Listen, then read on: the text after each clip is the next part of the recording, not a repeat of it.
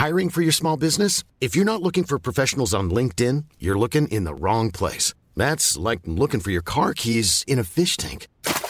LinkedIn helps you hire professionals you can't find anywhere else, even those who aren't actively searching for a new job but might be open to the perfect role. In a given month, over 70% of LinkedIn users don't even visit other leading job sites. So start looking in the right place. With LinkedIn, you can hire professionals like a professional. Post your free job on linkedin.com/people today.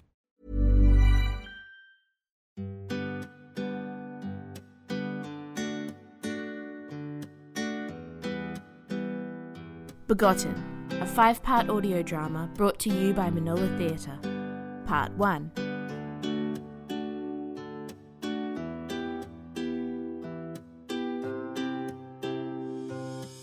Alice. I'm on my way to tell him. Tonight. I'm on the bus, passing through a tunnel, and the yellow lights flickering in through the windows make me think of a zoetrope I saw at some museum when I was 7. I peeked through the slots in the card, and my dad told me this was how film began. All the blockbusters, all the chick flicks, the westerns, the Oscar winners, the C-grade crap in the bottom of the clearance bin. It all started here. I remember it spinning, and the horse and the jockey jumping over and over again over the jumps. And then my 7-year-old brain got bored or curious and wanted to know if the horse and the jockey could be made to jump backwards over the jumps. They could.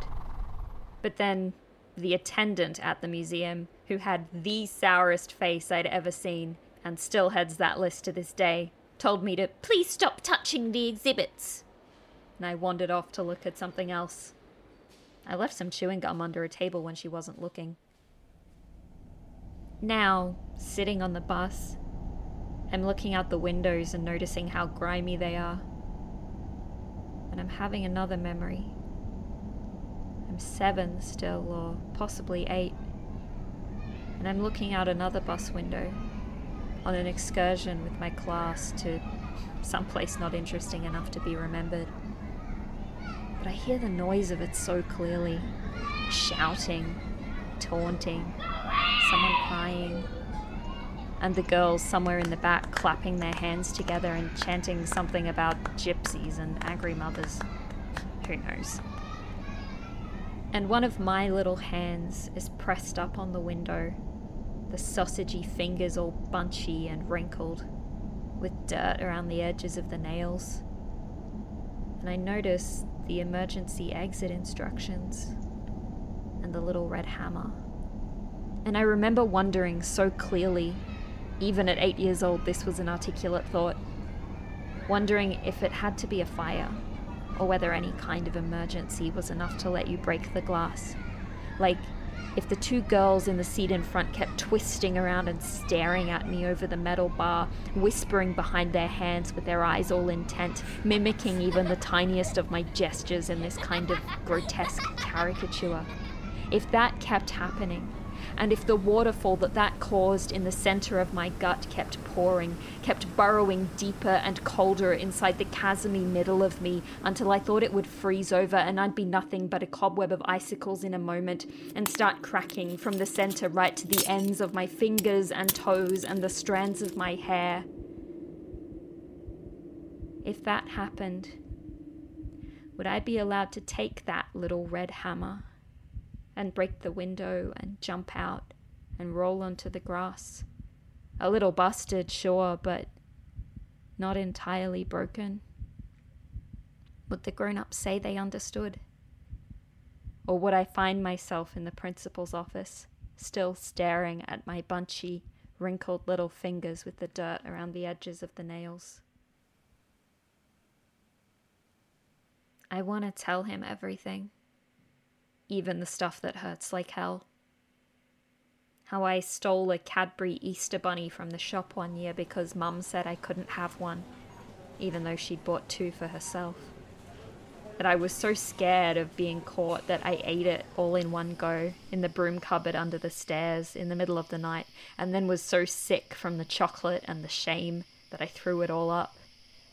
and Mum woke up to find me sobbing beside the bath and kept me home from school and held me in the rocking chair all day, humming songs and stroking my hair, never even imagining it was the Easter Bunny that did it, and how that was the most I had ever liked her and ever would.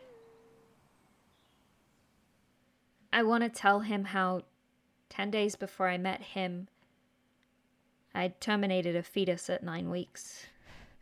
I'd known about it from about the 6-week mark, and at first I was freaked and bit the head off my nice lady doctor, as if it was her fault I'd forgotten to take my pill.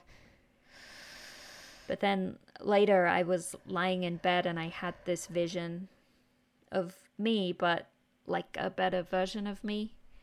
Someone who was calm and together and moved with this kind of soft pink light around her. And holding her hand was this little kid. First a boy, later a girl. And they were walking along together, almost skipping if you can bear the thought of it. And even though I had no idea where they were going, I could just tell they were both having the nicest day of their lives. There was cake involved. I'm not sure how I knew that, but I liked the thought of it. I watched that vision play on repeat for a couple of nights, letting its soft pink lightness lull me to sleep. But then I woke up and decided I couldn't do it. I couldn't be that because I wasn't calm and together, and no mother in her right mind would trust me to hold her kid's hand and take them for cake.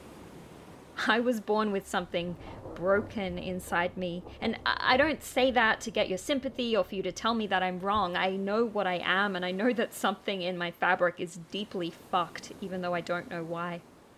My temper's too short, and I break down like it's a hobby, and the thought of being that responsible for any other living thing that much of the time just turned me to, I don't know, flame. I was some wobbly blob of jelly in the shape of a person melting down to crystal goo in the middle of a fire. And so I did what I thought was the most responsible thing at the time. Because nobody can stay in your life permanently, you know? We're all ultimately alone, and to try and build some forced bond with another human being and promise you'll never break it and you'll never let them down is just foolishness of the highest order.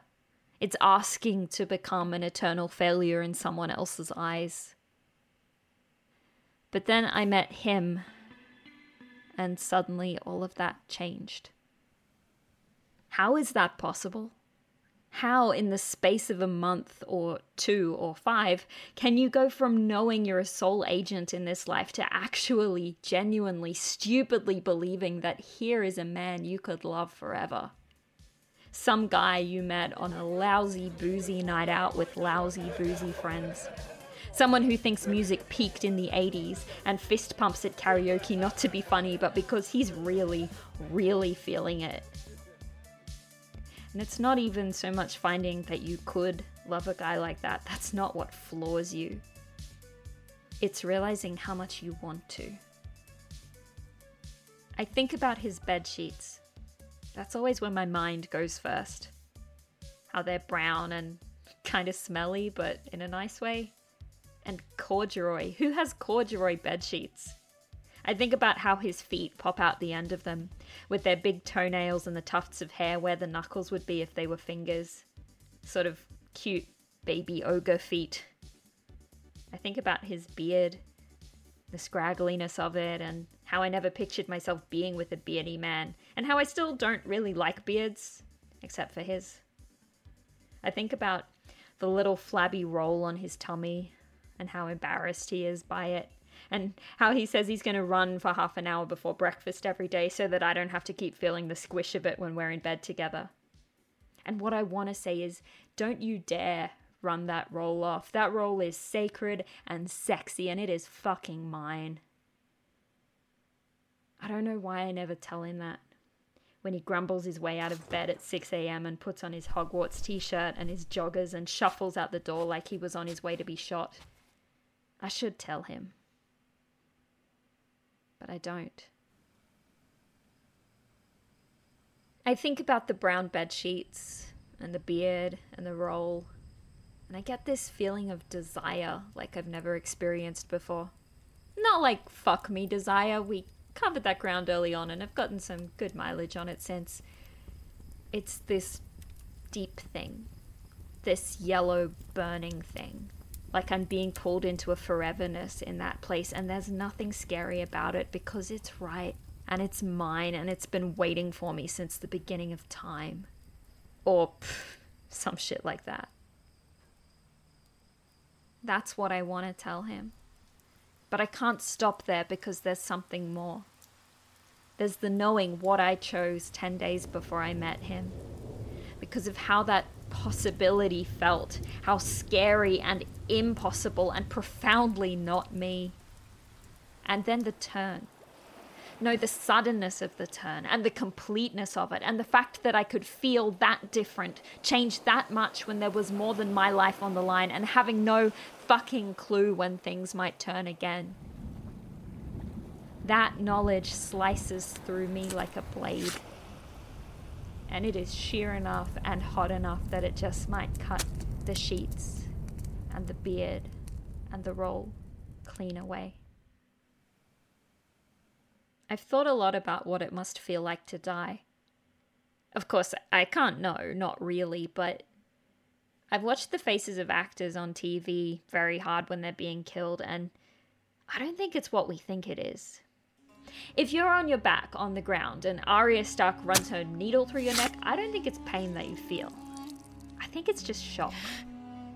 The shock of the novelty of what's happening to you. The shock of realizing another human being has actually had the balls to do this to you. I think you're so busy processing all of this newness that there's no time for pain.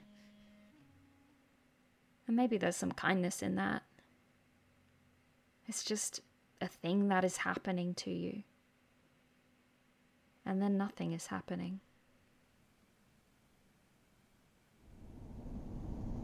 The bus is almost there now.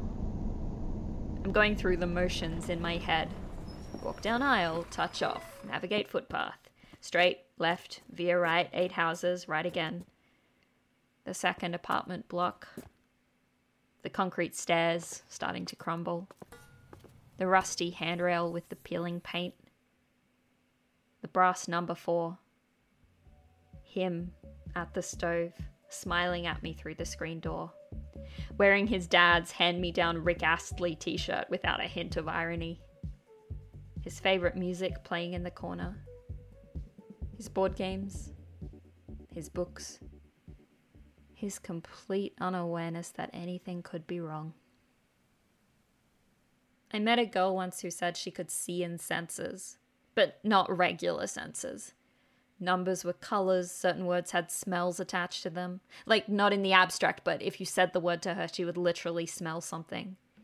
I was up all night on Google trying to call her on her bullshit. But the thing is, I wanted to believe it. Not for her, I don't really give a fuck about her. I wanted it to be true for me. Because it seemed a little bit like magic. And God knows how much little 7 or 8 year old squidgy-fingered little me wanted to be magic. Or no magic. At least a couple of magic words. The bus is pulling to a stop. The footpath. The stairs. The door. I don't know any magic, but I'll tell him his sheets aren't brown. They're red. Not angry red. Soft, sticky, safe red. I'll tell him his beard isn't a bunch of wiry brown little hairs. It's green, with pink polka dots. It's popcorn flavored. It's a day where you have so much fun running around you don't even mind the blisters at the end of it. I'll tell him his role isn't skin or fat. It's a big blue ocean. It's a Mariana Trench without the scary-looking fish. It's the one deep dive I'd do without an air tank. Because who cares if I run out of oxygen while I'm down there scouting for pearls? I'll just be there, dappled in the shadow and the sparkle, checking out the coral vines I'm twisting through my fingers and feeling something a little bit like Marvel. It'll just be a thing that's happening to me. Until it's not. You have been listening to Part 1 of Begotten, a 5-part radio drama presented by Manola Theatre. Manola Theatre is a production and training company based in Brisbane, Australia. Begotten was reimagined as an audio drama in response to the nationwide closure of theatres and performing arts spaces. If you would like to hear more right now, you can access Begotten in full from manolatheatre.com.au and support the creators via the Pay What You Like option on their website. Begotten was written and performed by Bianca Butler-Reynolds and directed by Kat Decker, with post-production sound by Siobhan Finnis. The producers thank Calvin Baker and Jim Reynolds for their production assistance, and That's Not Canon Productions for their support. Planning for your next trip? Elevate your travel style with Quince. Quince has all the jet-setting essentials you'll want for your next getaway, like European linen, premium luggage options, buttery soft Italian leather bags, and so much more. And is all priced at 50 to 80% less than similar brands. Plus, Quince only works with factories that use safe and ethical manufacturing practices. Pack your bags with high-quality essentials you'll be wearing for vacations to come with Quince. Go to quince.com/pack for free shipping and 365-day returns.